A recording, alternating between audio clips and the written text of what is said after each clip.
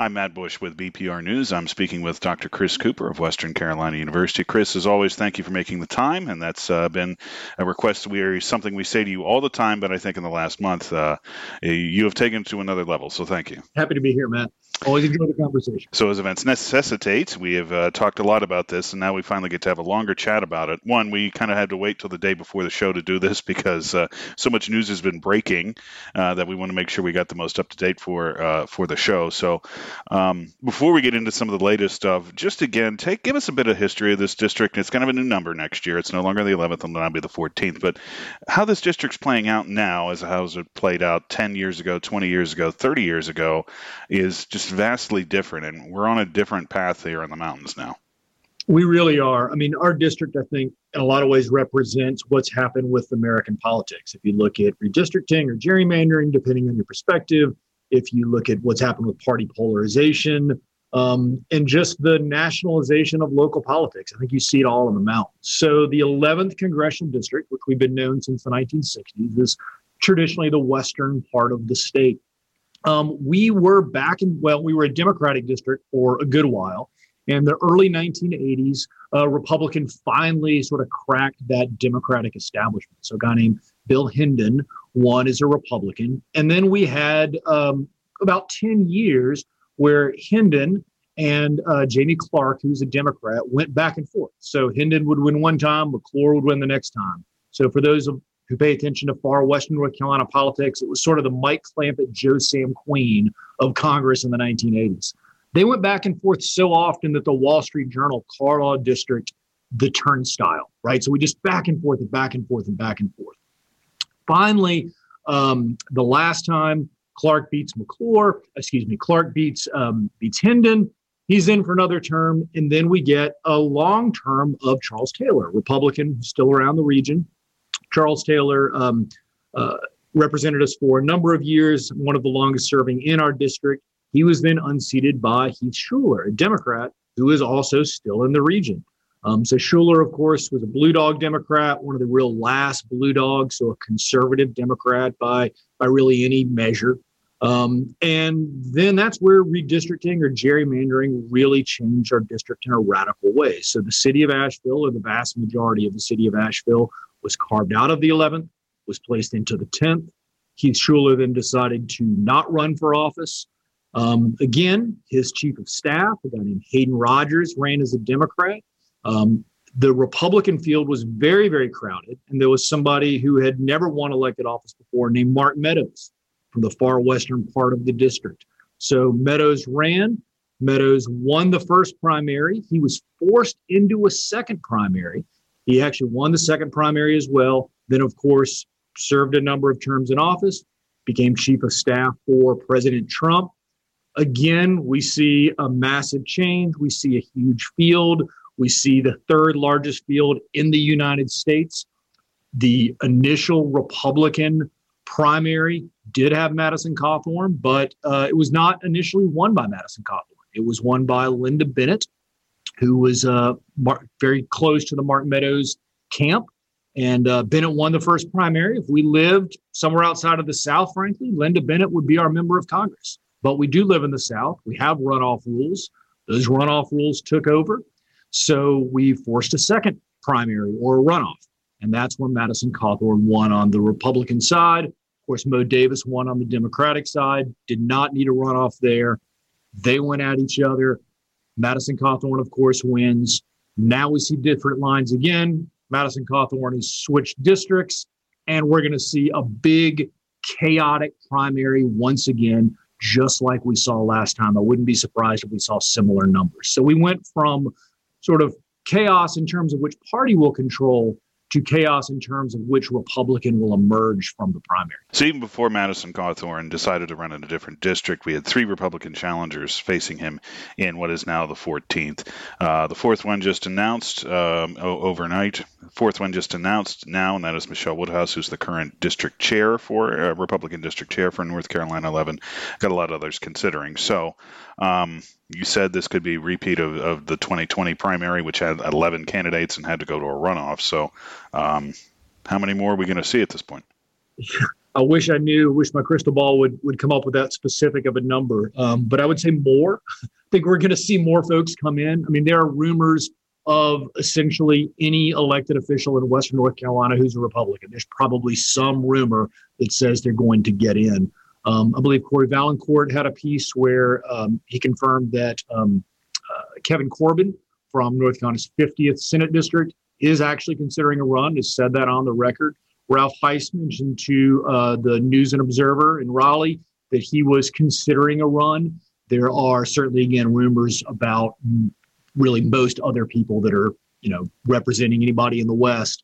So we're going to see a big field. We're going to see a crowded field. We're going to see a messy field. The Michelle Woodhouse news that broke last night is very interesting. She is, somebody who's obviously connected very recently to the Republican Party in Western North Carolina. She's the chair of the Western North Carolina 11th Congressional District Republicans.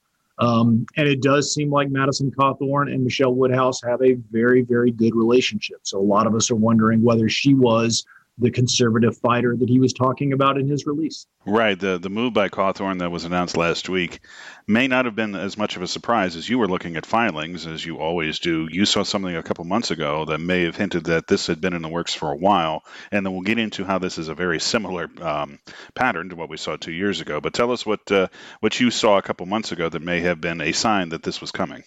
Yeah. So, if you look at campaign finance reports, because I know everybody does, but I do with my coffee some mornings. And what I saw from August was that Madison Cawthorn had donated $1,000 to the Michelle V. Woodhouse Committee. Now, donating money to another candidate is not unusual. You see that in lots of people's filings. What was interesting here was that Michelle Woodhouse, of course, was not a candidate. She wasn't running for any office that any of us knew about. And so we don't know. We don't know exactly what was going on there, but it does lead me to suspect that this might have been in the works for a little bit longer than is being acknowledged. He gave her $1,000 to a campaign committee in August. We're now hearing in November about this decision. It does certainly raise some questions. But this is almost a carbon copy of what happened 2 years ago with Mark Meadows and Linda Bennett, right? That's exactly right. So for those folks who might have washed that part out of their memory banks, when Mark Meadows stepped down, he stepped down on a Wednesday. The day of the week is rarely important in politics, but it is in this case because earlier that week was the last day somebody could pull out of one office and run for another. In other words, if you were already declared for General Assembly, you could no longer pull out and run for Congress. Friday was the filing deadline. So essentially what the timing of Mark Meadows' decision did was it boxed out any elected official from declaring to run for the 11th Congressional District. Linda Bennett, who has been described as his wife's best friend or very close friend, was ready immediately with a press release. She had a website that I believe was actually registered by Mark Meadows' brother before this date. So essentially everybody thought that Mark Meadows wanted Linda Bennett to win the seat. He then endorsed Linda Bennett. He then got President Trump to endorse Linda Bennett. I mean, the writing was clearly on the wall that that's what was happening. Linda Bennett, of course, as we all know now, lost the second primary, is not in office. And most folks think that a big reason why is that the Republican establishment didn't like having their next member of Congress be chosen for them by the exiting member. And so I think a lot of us are very interested to see what happens now. Does Michelle Woodhouse get sort of painted with that same Linda Bennett brush, or is she able to carve out her own campaign and able to carve out her own message? And we're going to get to more of that in a little bit once we talk about our soon-to-be former Congressman, Madison Cawthorn. We'll get to that in a second. But I do want to talk first one more thing about the 14th, and that is new lines. And a lot of the national coverage, at the very least, kept mentioning this. But we want to go to you as the local expert to really say how much of this is actually true. It said one of the reasons that maybe Cawthorn had left was that the district would be more competitive, which under the new lines it would be, but there was a chance Democrats could win. It's a narrow path, I think it's been described. I've even heard you say that. What is that? What are the changes in the lines that would give Democrats a narrow path to win? And then how do they walk that narrow path should they be able to win? Yeah, so the enacted lines, so the lines that were drawn and passed, dropped McDowell Polk, and half of Rutherford County. So those are currently in the 11th. They will not be in the 14th. They've been moved over to the 13th, which is, as we'll get to, Cawthorn's new district, evidently. We've also added most of Watauga County. And the reason I say most of Watauga County is that Virginia Foxx, who is a Republican incumbent, lives in the southwestern corner of Watauga County. So Watauga County is sort of carved out. There's a little butte in the southwest portion, and you can see that's Virginia Foxx's house. That district is now called the 11th. I know it's confusing. And the 11th then wraps around and grabs most of Guilford County, where a Democrat named Kathy Manning lives. So what does that mean for those of us in the West? It means that the 11th is now numbered the 14th. It means that most, but not all, of Watauga County is in our district. And again, it means that McDowell, half of Rutherford, and Polk are now gone. So this has moved it from,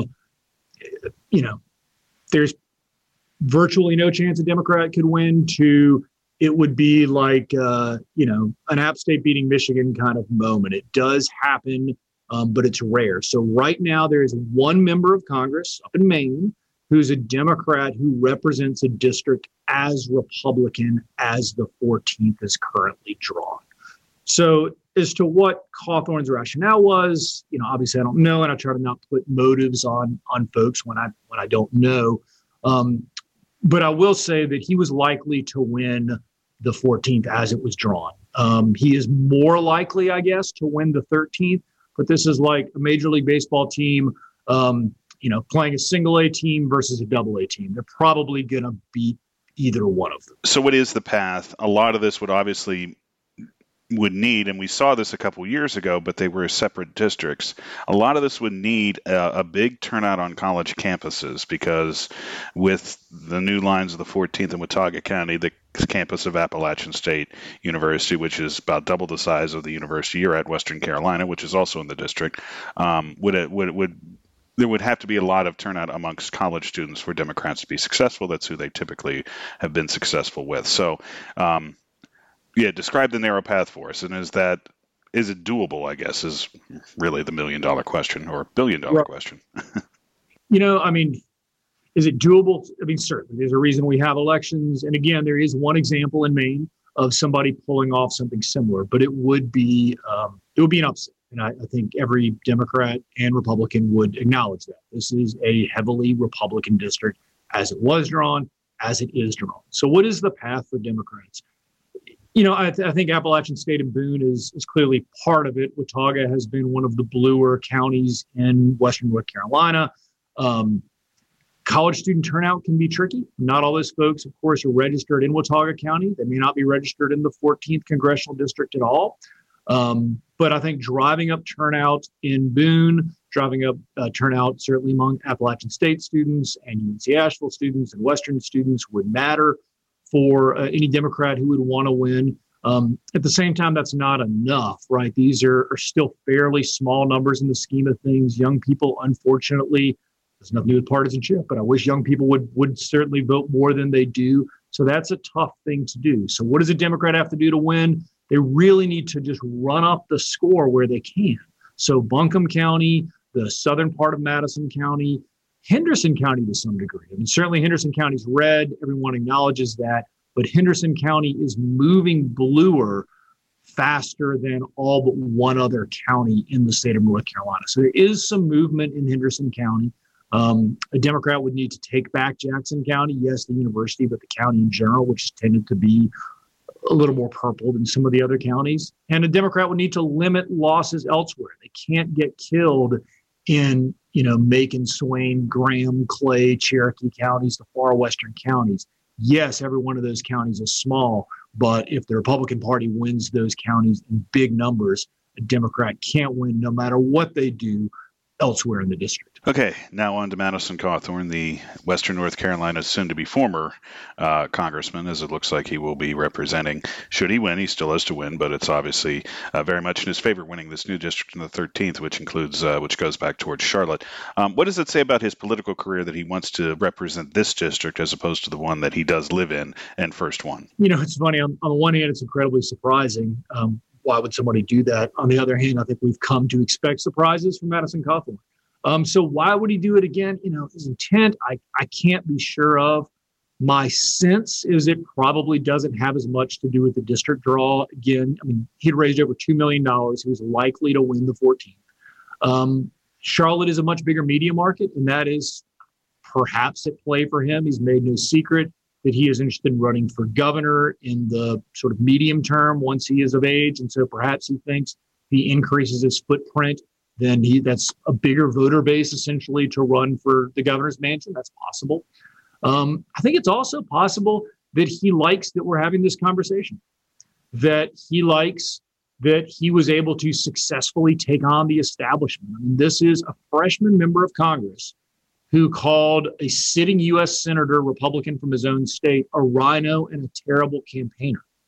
So I think the idea that the 13th congressional district was drawn for the Speaker of the House, Tim Moore, and that Cawthorn was able to announce, and very quickly, just a few hours later, Tim Moore announced that he would not be running for that district. I think it reinforces the brand that he's selling, which is one that is not afraid to take on his own party. And again, I think this conversation and conversations like this is one reason he does it. He seeks attention, he gets attention, and the fact that there is a freshman member of Congress who is generating this much noise, not just amongst the political chattering class, but amongst anybody who pays any attention to politics, I think says he's kind of getting what he wants. One of our previous chats this month, you said there is this growing schism between establishment Republicans and this wing of the Republican Party that Cawthorn's a part of, and I think you also mentioned that Lieutenant Governor Mark Robinson is also a part of. They're winning elections right now, whereas the establishment winning elections too, but also taking a backseat, at least in this sort of media game of making sure that they have attention. And the Cawthorn versus Moore showdown that lasted a couple hours, I guess you could say, in the 13th last week shows that the Cawthorn Robinson side is winning a lot. But you did see some of the aftermath, some of the coverage. Particularly, there's a piece in the Charlotte Observer that a bigwig Republican in Mecklenburg County saying if Madison Cawthorn's the future, the face of our party, the Republican Party, then there is no future. This wing of the Republican Party keeps winning elections, and you hear these chatter from establishment Republicans that it's not a sustainable long-term solution. But which one of them is closer to right? I think if the district lines look the way they look now, then it's just a matter of which Republican is going to win, right? So the downside is just of taking this more radical path that Cawthorn has taken. There just isn't much downside, right? So which one's going to win out? I don't know. I thought that was an interesting statement. That was also, if I remember correctly, from Charles Jeter, who is a former member of the North Carolina General Assembly. I would like to see what some members of the North Carolina General Assembly who are currently in office would have to say on the record. And I think it's going to take some on-the-record statements by establishment Republicans like Jeter, but ones who are still in office. Even Tim Moore, who is clearly disappointed that he wasn't able to run or didn't think he could win for Congress, stopped a little bit short of really going after Cawthorn, right? He said he was surprised, but he didn't really talk about his message. So I think it's going to take something beyond what we're seeing. I think the establishment Republicans are scared of the Cawthorn-Robinson wing of the party. And look, we can see no better evidence in the 13th congressional district. Tim Moore is one of the most powerful, perhaps the second most powerful Republican in the state of North Carolina, and he was not willing to go after a first-term member of Congress running out of his own district. So I think that tells you all you need to know about who's winning in the short run. Lastly, and this might actually be the billion-dollar question. Maybe this is the multi-billion-dollar question as these questions just keep going, escalating in significance. But there are lawsuits over these maps. So we're not going to talk about the validity of them, but do want to ask, if these lawsuits are successful, what happens? Because we have this new district because of population growth shown in the census. So there still needs to be this new district for the election next year. But what if these lawsuits are successful and these maps are overturned? What's going to happen next? Yeah, that is the $10 billion question these days. So there are really 3, I believe, lawsuits that have been filed as of this morning. So one came just a couple of days ago.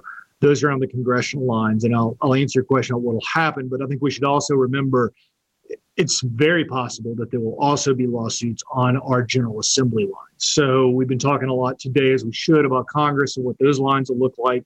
The General Assembly lines have switched as well. Those could also change based on lawsuits. We'll just have to see. As far as what would happen, I think there's a few paths. One is obviously that the lawsuits might fail. And so we're going to stick with the current lines. Another possibility is that the court decides that we should push back the election day. So right now we're all eyeballing early December is the filing deadline. In March is when we're going to have primaries. I would write that down in your calendar, but I would write it, if you write it in ink, I'd write it in erasable ink. It is certainly possible that we move the primary day back to, let's say, May. The filing deadline shifts. Another possibility is that we go through with these elections the way they're drawn, and then in 2 years or 4 years, the lines get challenged and shift again. So unfortunately, we're not done with this conversation. I'm not sure what the shape of it's going to take, but I'm certain the conversation is going to continue. And that means the conversation between you and I will also continue, no doubt, on Blue Ridge Public Radio for the coming months. Chris, as always, thank you for taking the time. Thanks, man.